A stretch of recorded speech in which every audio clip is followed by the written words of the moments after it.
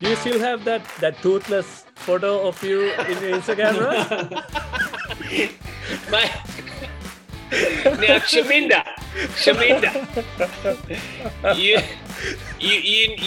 you need to explain to the listeners exactly what happened, because that was when I put my body on the line for the benefit of you as a coach.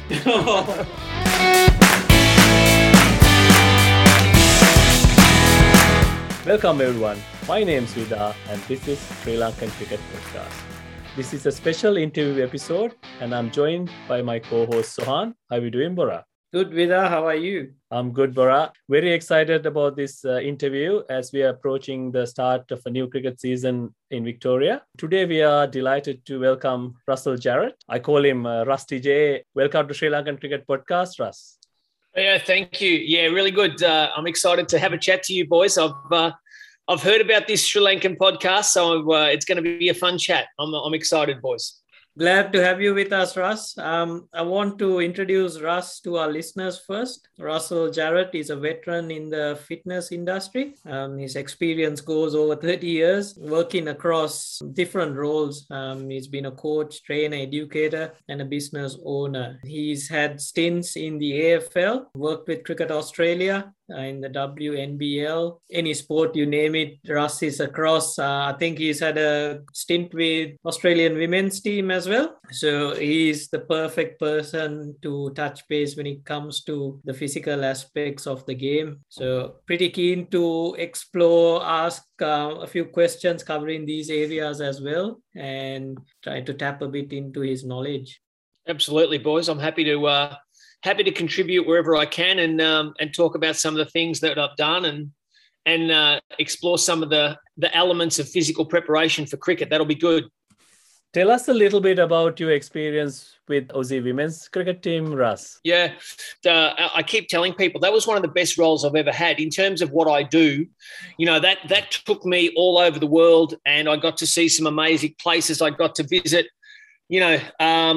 all sorts of amazing cricket grounds. And because I'm a bit of a cricket tragic myself, I've played a lot of cricket. I've been around cricket for a long time. It's been one of the sports that I grew up with. As a child, cricket was my favourite sport. If I wasn't playing cricket, then in the wintertime, it was probably football or something else. But in summer, it was all about, the outdoors and playing cricket and being a part of that. So when I got that role with the women, it was kind of like almost like your dream job. I'm a physical performance coach. I make athletes work better, train better, perform better, stronger, fitter, faster. That's what I do. But then I got to do it with, the best lady cricketers in the country. And I got to travel to England a number of times, India a number of times, Bangladesh, Sri Lanka a number of times, New Zealand, all over Australia. I think that pretty much was all of it. I didn't get to go to South Africa. Unfortunately, we didn't have a tour there, but yeah, mate, traveling the world and being a part of a great cricket team, it can't get any better, can it? I was reading through and saw a quote I came across. Ellis Perry talks very highly of you. She speaks about how, Russ, you've been part of the women's team for 6 years. And I think it's right to say that you would have been part of that early generation that set the tone for what they are achieving now as a unit. And I think she touches off with a very important one. She says, Russ is a great guy who I now count as a lifelong friend. And I think that's pretty impressive. Or I love that quote, which was given by Ellis Perry. Yeah, we I was lucky in that respect. I travelled with the girls for, as you say, 6 years, and we did a lot of great things together. We achieved a lot together, and just to be on the sidelines and watching some of those athletes play cricket, was amazing. I was at the WACA in WA when Meg Lanning made her debut, and in her very amazing. In her very first ODI innings, she came out to bat on the WACA, on a great wicket.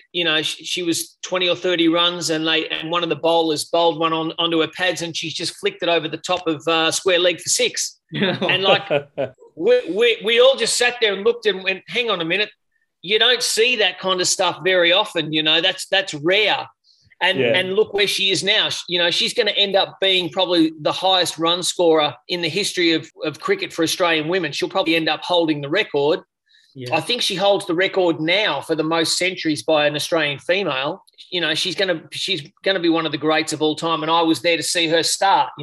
I saw Elise Perry do amazing things. Alyssa Healy, Rachel Haynes, and all of those girls. I was very lucky to see that. You could just tell. You could just tell that when I started, I could just tell that this was something really special that was building. Yep. And now they're I wouldn't say they're unbeatable, but they're very hard to beat. They're very hard to beat. Yeah. They have been dominating for the last 3 to 4 years. I mean, we had this discussion with Estelle when we had a chat with her last episode. And, we talked a lot about Aussie women's cricket because they are setting that bar really high for women's cricket. And you must be a really happy man that you have contributed to their success, Russ. Yeah, it's nice to be a part of it. I was saying to someone the other day, I can remember when I was with the girls, we were playing against England. And England were over here. We were playing a game. It was just a one-day game, part of the series, and it was being played at the Junction Oval in St Kilda. There would have been maybe 150 people watching the game live at the ground. And then 2 years ago, I was lucky enough to get tickets and go and watch them play against India in the final of the World Cup, the T20 World Cup. And in that final, there was 85,000 people at the MCG. Yeah. Amazing. How tough was it getting the girls into the fitness side of the game, or for them to understand that aspects of it? Because it's more like a lifestyle now. But I think when you started, you might have had challenges getting that around. Yeah, you're right. When I first came on board, the story is very quickly. I was simply there to fill in a 9-week gap because they were short on staff. And they had a World Cup campaign in England. So it was a 9-week tour, which was 4 weeks of T20 World Cup. Right. And then a 1 week break. And then we went into a home tour, an away tour against England, who were the home team. So it was a 9-week tour and they just needed someone for 9 weeks. So I was having coffee with a friend who had worked with them and they said, they need someone. Would you be interested in doing just a short tour? And I said, absolutely. Go to England for 9 weeks and watch cricket. Why not? Yeah, why not? Why not? Yeah. And I saw, I was probably a little surprised at the lack of physical preparation that I saw. And so at the back of that tour, Cricket Australia asked me to write a report and I was pretty honest and brutal. And I thought, well, they're not probably going to like this because, that's their best team. And I think there's a lot of work to be done. So I wrote a report which was honest, but it was also pretty brutal and pretty truthful. Sounds like you, Russ. Yeah, that's right. Well, that's the only way I know how to do it. You're right, Chaminda. But, the funny thing was it obviously resonated and, Cricket Australia said, well, okay, if that's where you see the team, if we give you a role, what can you do with it? And I said, well, if I've got time and I've got resources and I've got buy-in, I can make a difference. And so over the next 6 years, we set our standards pretty high. We worked hard. We had a great culture within the group and within the coaching, within the coaches. So everyone was accountable, everyone was answerable, everyone was on board. And 6 years later, I left the group confident that physically they were in a much better position and at a much higher standard than when I inherited the group. But, it's even better now because when I left, the people that have come after me have taken it to another level. And I think I believe that one of the reasons that the Australian team dominates is because they're highly skilled, excellently coached and drilled. But I also believe that physically they are superior to most teams in the world. No, you're absolutely right, Russ. I mean, you can see from the results for the past few years, we as Sri Lankans, we are used to having Aussie trainers in Sri Lanka. We had Alex Conturiers and Jade Roberts. We had the flying physio. Tommy Zimzak, yeah.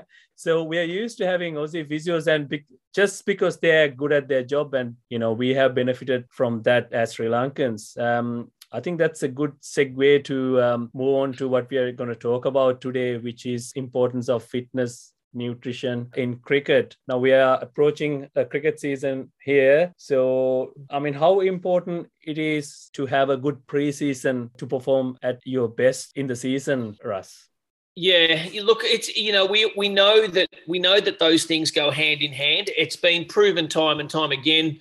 And anyone that has a good season of sport, whether it be football, whether it be cricket or anything else, if there's a physical demand to the execution of the skill, for instance, fast bowlers, they are of the cricket team, they are the most physically well prepared generally because they have the highest workload. Most pace bowlers will tell you that their in-season performance is directly related to their pre-season work and the success of their pre-season. If they can do, good workloads over an extended period of time, then it sets them up to perform the skill that they need to perform. Because at the elite level, at the first class level, and at the test level, some of these pace bowlers can bowl, something like 25 to 30 overs in a test at high speed. That's an enormous workload. Now, if you're playing a 5-test series, well, you're not going to be able to withstand that punishment on your body. Now, that's at the elite level. However, if we're talking about district or Premier League or sub-district or club cricket or anything like that, maybe we're not executing the skills to the same level as the elite, but we're still putting pressure and stress and workload through our body. So, I just see it as still relevant, as still important. I've been helping out one of the Premier League clubs over the last 8 weeks. Right. I've been because they're in lockdown in Melbourne, and and they can't do anything really. So twice a week I get online with the Greenvale Kangaroo Premier team. And I take them through physical work online because they've got to do something physically to allow them to be ready to execute the skills when they get to, which is in a couple of weeks' time. Russ, with the you touch base perfectly how you said that touching base with fast bowlers, making sure you keep that high intensity or going through that 30 overs. Something like we've noticed for a spinner, at least you're able to come back a lot more quicker because, of course, we do the lazy stuff of not running as much as the fast bowlers. But through the various teams we played and had leadership roles in the teams, something we've noticed is when the game spread out, having to come back to that high intensity is where the players struggle or find it difficult. So, for example, if it's a fast bowler coming back into that third spell or the latest part of the spell, the body doesn't cope with that. Especially in Sri Lanka when it's 35 degrees and 90% humid. And the batting as well, because you go through certain gears of the innings. Like you might start strong, but then you slow down, and then you got to finish off the innings at high intensity to score the targets you need. Do you consider that in how the players prepare for the season, or is that given thought? Or Look, it is in the respect that. Okay, so the first thing that we always look at is, what's probably the worst case scenario, or what's the highest load that we expect them to have to complete. Okay, so in a test match, it's a little bit more open-ended because we don't really know. But at least in a one-day game or in a T20, the workloads and the time of work is much more defined, especially bowlers. They can only bowl 10 overs or they can only bowl 4 overs, right? So it's a little easier. But having said that, a lot of the research will suggest, and it shows that the intensity of T20 cricket is the highest. So the intensity is higher, but the volume is lower. So high-speed running and high-velocity work is really important. So if I'm preparing a team for a T20, then I believe there's a lot more sprinting and change of direction and diving and that kind of stuff that needs to be executed because it's a lot more athletic, it's a lot faster, and the intensity is a lot higher. And that trend continues with ODI cricket as well. Now, with the Test cricket, we know that they're going to have a high volume, but when they've finished their spell, so let's say a fast bowler bowls, 6 overs in their spell. From the moment they finish to when they're next asked to bowl, it's a case of, well, how do we get this person to recover? If it's really hot and humid, as Chaminda pointed out, then hydration is key. We've got to keep them mobile. We've got to replenish those energy stores. We've got to make sure that we're addressing any kind of niggles or soreness and just get them ready for that next spell. Yeah. Oh, believe me, I know. Bora, remember we used to get into an ice bath every time we getting for a break when we were playing first class cricket in Sri Lanka. Lunchtime, we just get into an ice bath 2 to 3 minutes. Then we do the same at the tea break. Yeah. I think if you talk about workloads, injuries comes next, isn't it? When you start playing too many games and you tend to break down, and coming out of an injury is always been a challenge because you don't know when to go full tilt. So how do you find, guiding someone to get back to playing going through an injury? Yeah, so that is always going to be a bit of a team effort. I play a role in that, but so does the physio. And so does the athlete themselves, So it's that group discussion and group plan. So the athlete is always central, so that they need to understand what's going on. So if you're coming off, let's say a soft tissue like a hamstring or something, obviously there is a reasonably structured process to the rehabilitation phase. And then there's the reintroduction to running and the reintroduction to strength work. And then later on, there'll be the reintroduction to bowling. And then we'll gradually increase the speed and the intensity and the volume and the number of balls bowled. Now, the question is, okay, how do we know if they're ready to play? That's always the question. How do we accurately measure and predict return or readiness for return to play? Now, generally speaking, we're going to have a really good understanding of what their high-speed running velocities are, and we use GPS for that. So, we know that the fast bowlers, when they're at full workload, we know how much high-speed running they do per over, per 5 overs, per 10 overs. We also know with GPS the impact and the ground reaction force. So when they come into bowl, we know how much force is going through that front landing leg. Yep. So we use that data, and we also know through tracking and of course this is all done at the elite level because we've got the resources and the people and the instrumentation and the devices. But we know that when an elite fast bowler is fully fit, we know that they should be bowling X amount of deliveries every 7 days. Yep. If you're coming off a soft tissue, when you're bowling, whether it's, let's say it's 150 deliveries. If you're bowling 150 deliveries at full pace every set, in a 7-day block, and you're not sore, you're not pulling up poorly, we know that you're pretty much ready to return to play. Yeah, it's always a tough one. It's always been a tough one for me. You don't want to go too early. And as you said, now the game has evolved so much. You can monitor all this through technology. I think you were talking about that, the triangle thing you wear. Bora and I we are keen investors, and we looked into investing in that company as well. Bora, remember? Catapult. Yeah. Oh, yeah. Yeah, Catapult GPS, yeah.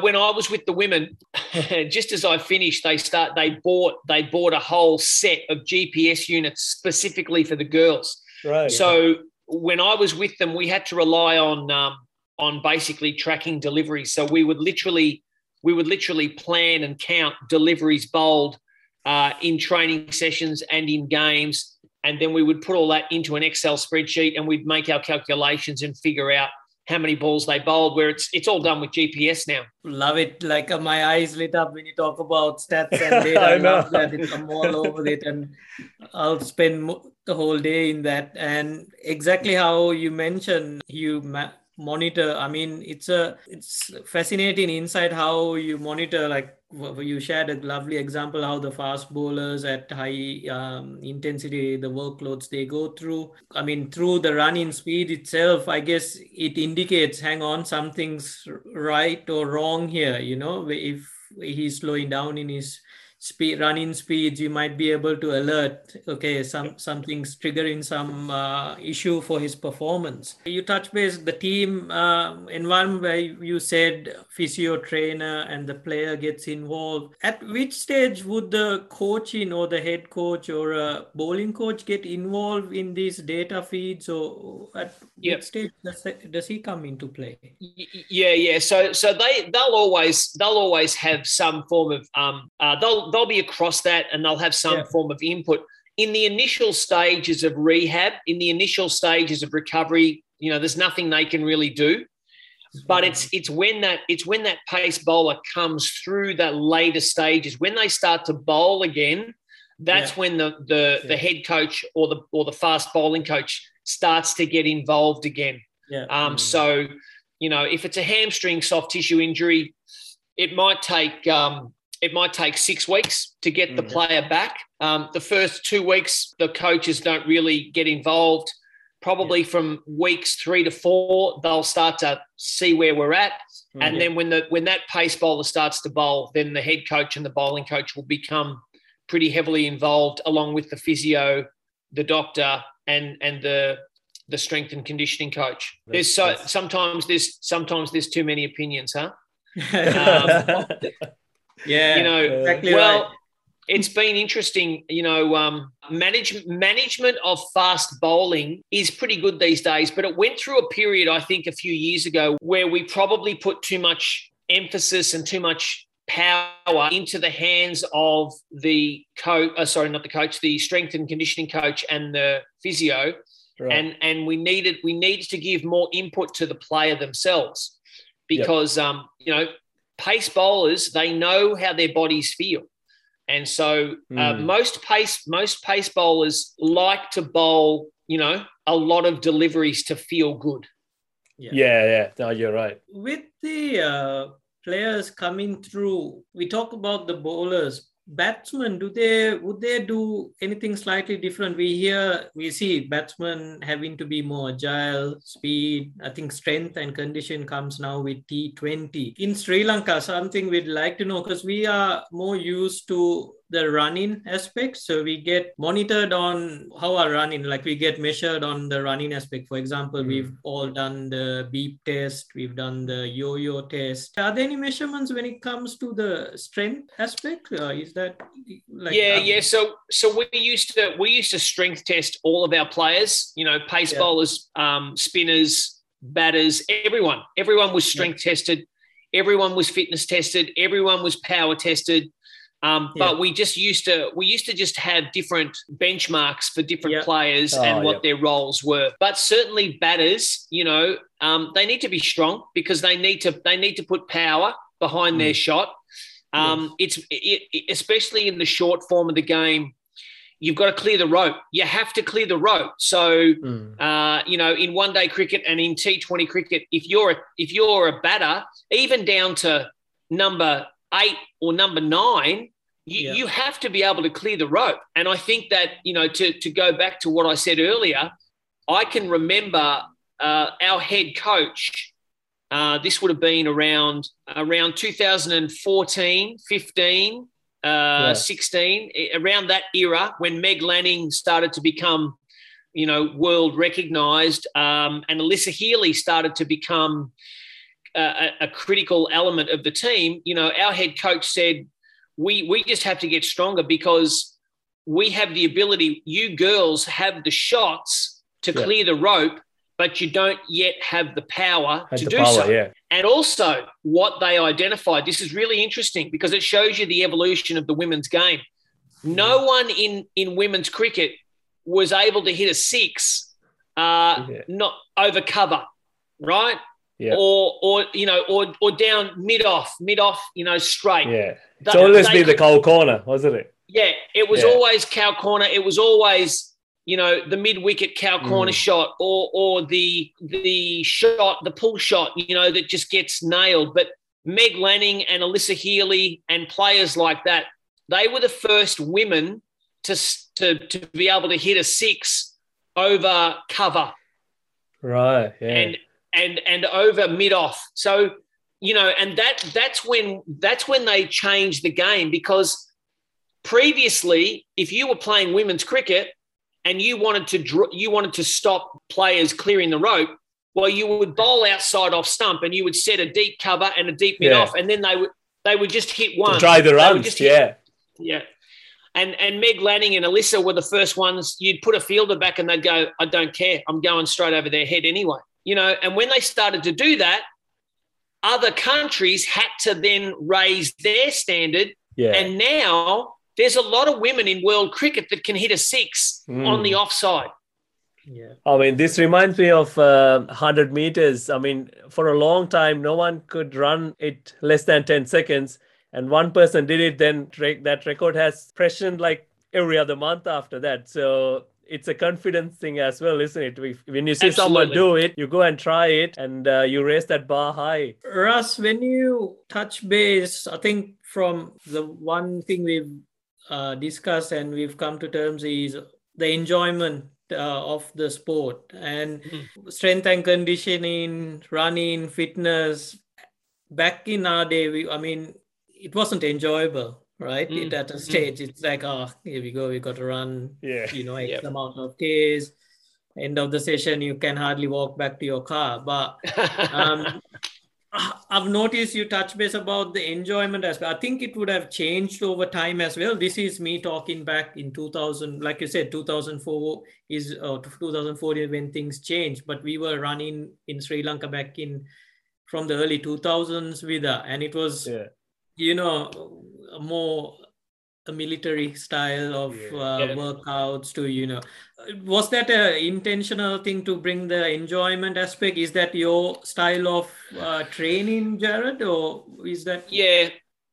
Look, yes and no. I mean, okay. So, there's only a certain way that you can program these things and that you can organize these things. So otherwise, if you try and disguise them or if you try and manipulate them too much, then they become almost non-effective.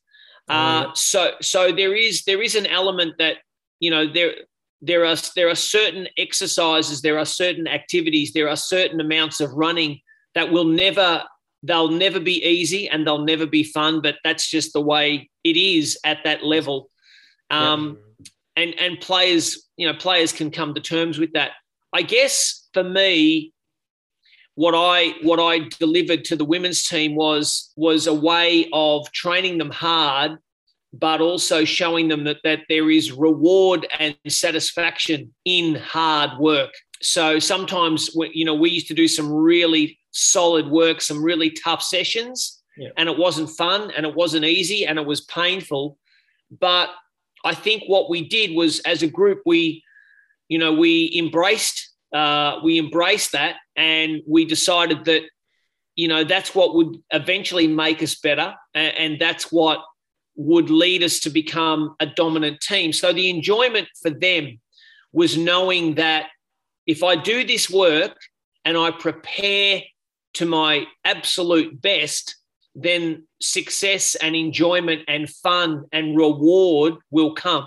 And that's what happened. So even during the hardest sessions, there was a determination to embrace it because they knew that rewards would come, if that makes sense. No, I think spot on. Like now looking back, it's exactly right. When you have the success, you kind of have that enjoyment knowing, all right, all that hard effort we did was worth it. It wasn't pretty at that time, but it's like, okay, I can walk through the sessions that I'm getting tested through in competition because I've done the hard work.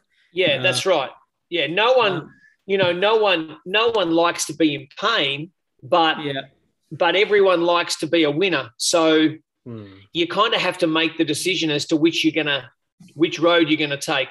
I think one reason we didn't enjoy it because in Sri Lanka there's hardly a pre-season, Russ, because we play cricket throughout the year.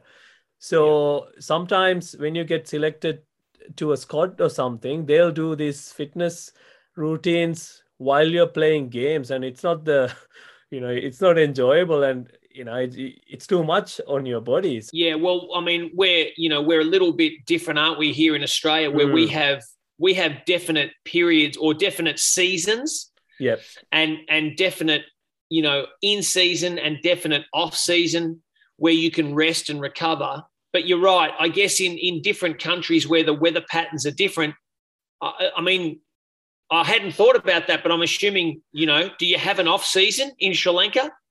Maybe a month. Really? Yeah, because in Sri Lanka, we play the domestic club season, which takes about 6 months of your year. And then we've got a strong mercantile cricket competition, which is the corporates play teams. Yeah. And then in between, you have the touring A teams or travel between the squads that happen. So that kind of books out your year in terms of cricket. Touching base with the long season, any advice for a player how to manage, like advice for a Sri Lankan player playing a year full of cricket? That's a good question. I'd never really considered that, but you're absolutely right. I mean, your climate and your weather conditions are different, so therefore you don't really have a defined, non-playing time. Yeah. I guess what it comes down to is then it's a bit like a professional tennis player, right? Professional tennis players and professional golfers, they follow the season. They never really have an off season. So when I've worked with golfers and tennis players, basically it comes down to managing your workloads and your training intensity to marry up with when you've got periods of really important competition or periods of really, less important or minor. So if your competition is not that important, then that would be the time when I would be doing as much physical work as possible. Because if you go into a game and you're a little bit tired or a little bit sore, it doesn't really matter so much. But if you're about to go into a period of very important competition or selection, then you've got to make sure that you're fit but fresh and ready to play. When you say fresh, like we feel after games play and the next day your body. So am I right to say it's the time that you get back to feeling, like you say, fresh or feeling back to normal movement? That's the recovery period that we talk about for players? Yeah. Look, recovery is it's an area that there is always going to be confusion about because people recover at different paces and some people are a little bit more resilient than others.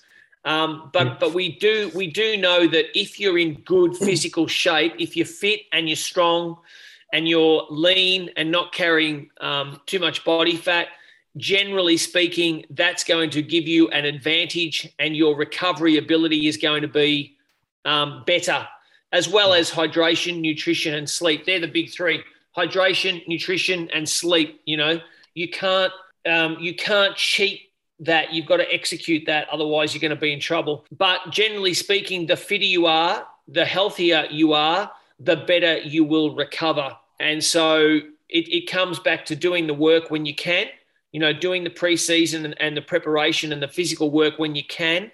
And then when it comes to competition, well, it's compete and recover and repeat, compete, recover, repeat. And some people can back up really well and some people struggle.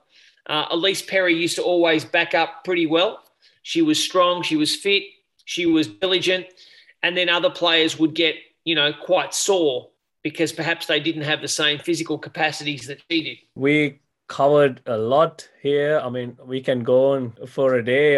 There's a lot to talk about, but Russ has limited time with us. We have a wide range of listeners, from professional cricketers to softball cricketers, and I'm sure our listeners got a lot out of this episode. Is there anything else you want to add into that, Russ? I think probably the thing that I've noticed, guys, is that the sport of cricket has come a long way in the last probably 10 years, maybe 15 years, but certainly the last 10. In terms of physical preparation, cricketers are so much better than they used to be. Now, there's a lot more cricket played around the world.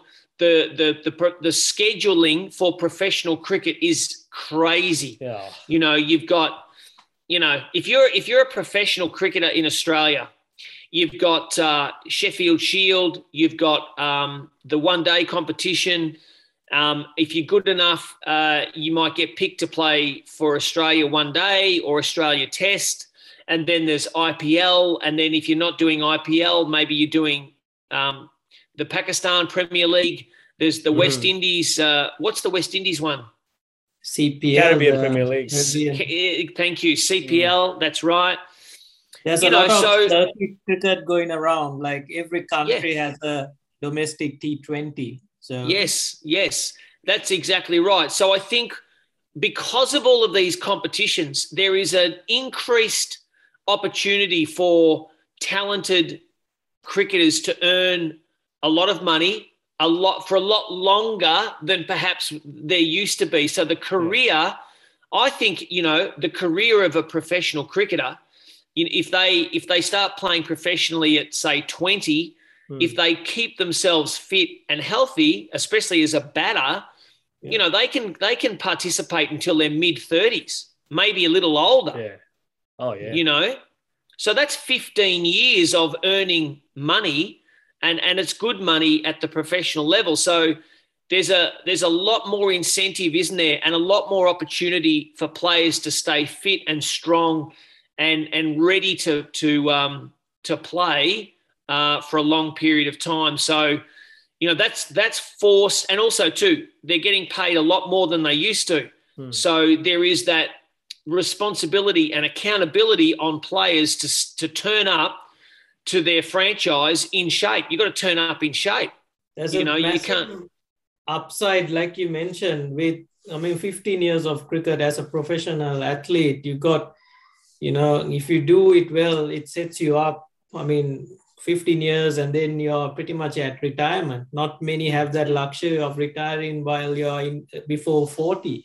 So a lot of the players have to, the coverage comes into the fitness and how a massive impact it is. We've seen in the soccer teams going around, they do a lot of medicals to check up on the players' fitness to see if they get the value for the investment they're doing on the player. Yep. I think that's that shift we are seeing now gradually into cricket coming through.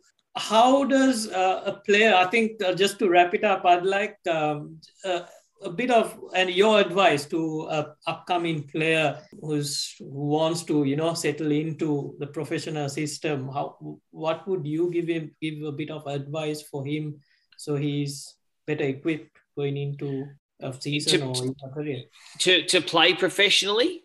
Yeah, I think that probably the element that has been neglected, but certainly is much better understood today is to be strong. Cricketers understand the importance of being fit and having aerobic fitness, but being strong and being well trained in that aspect generally means that their power is going to be higher, but also too their resilience to injury is going to be better. So strength training has come a long way, especially for pace bowlers, but increasingly so for batters, because, if you've got skills and you can clear the rope and you can play a lot of one-day cricket, a lot of T20 cricket, there's a lot of money to be made, isn't there? People like McCullum and Chris Lynn and power hitters like that, you know, they're going to make a lot of money for a long period of time. So that would be my advice. If you know, for professional cricketers, their body is their income. So if you're not fit, you're not on the field. If you're not on the field, you're not making money. Yeah, as simple as that, isn't it? Yeah, yeah.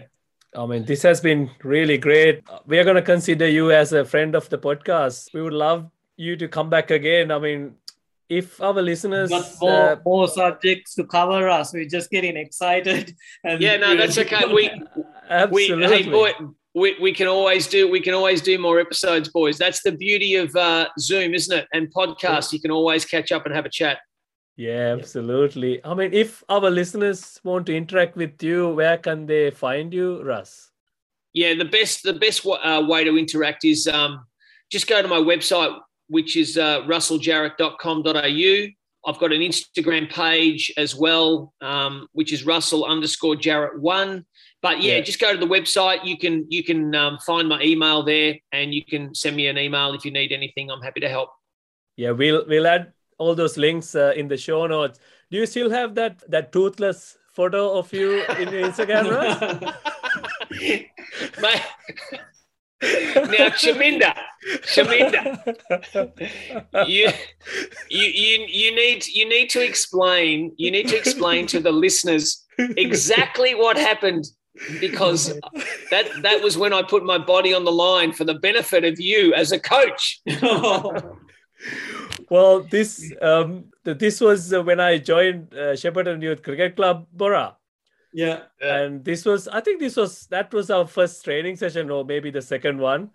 So Russ said, I'll grab the guys and we'll do a quick warm up. And he had this mitt on his hand, and this was indoors. This was in July, I think. So we couldn't train outdoors, and they did some running and stuff. Then Russ got the boys to line up, and he's rolling the balls, and they were meant to underarm the ball back to him. One guy, he just went full on. Yeah. Oh, Russ missed it right on the face. I can hear him saying some bad words, and he rushed out of the indoor center, and that's how that photo came about. I mean, you still you got your teeth intact now, so you look good. Yeah. No, you're exactly right. That's what happened. I mean, I was doing a warm-up drill. I asked them to underarm the ball, you know, reasonably quickly, but into the mitt. And one guy just threw the ball so hard, and I had no time to react. So the ball just went bang and literally snapped my front tooth halfway up. I'm just, as we speak, Chaminda, I'm just trying to, I don't know whether I've still got the photo in my Instagram. If I do, I'll send it to you, and you can use it in your promo for the episode. Yeah. We will. I mean, we've all been through a very, a pre-season mishap of new players coming through who don't understand. Steps. Yep. It's we've learned it through experience. Now you're like, oh, hang on, just got to know who the players are involved in this pre-season. If it's a new guy, you just want to sit back, see how he's going before you settle in. Man. I mean, I'll never forget it. Because the pain was intense, and there was blood everywhere. Funny thing is, he rushed out and he got some ice, and he came back. Have you guys seen the part of my tooth? And he's looking for the part of Yeah. But, well, I found the bottom half. It was still on the ground. No one had picked it up. I don't think anyone wanted to go near it. But I got in to see a dentist a couple of days later. That happened on a Friday night, Chaminda. I think so, yeah.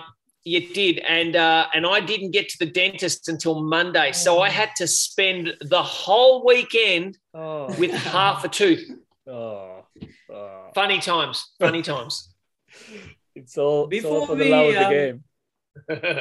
Yeah. Sorry, before we wrap up, for the day. I think we have Russ has a few commitments that he needs to rush out to. Ashes predictions, Russ. Yeah,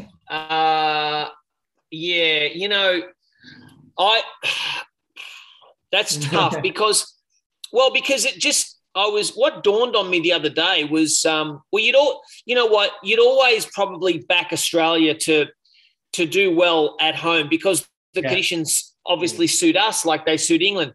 But Australia has not played hardly any Test cricket in the last 2 years. That's a fair assessment. I don't think they've played Test cricket for nearly 12 months. Is that correct? Yeah, I mean, last series was against India, wasn't it? I think so. Yeah, because the South African tour was, I think, cancelled. I think they pulled out of it.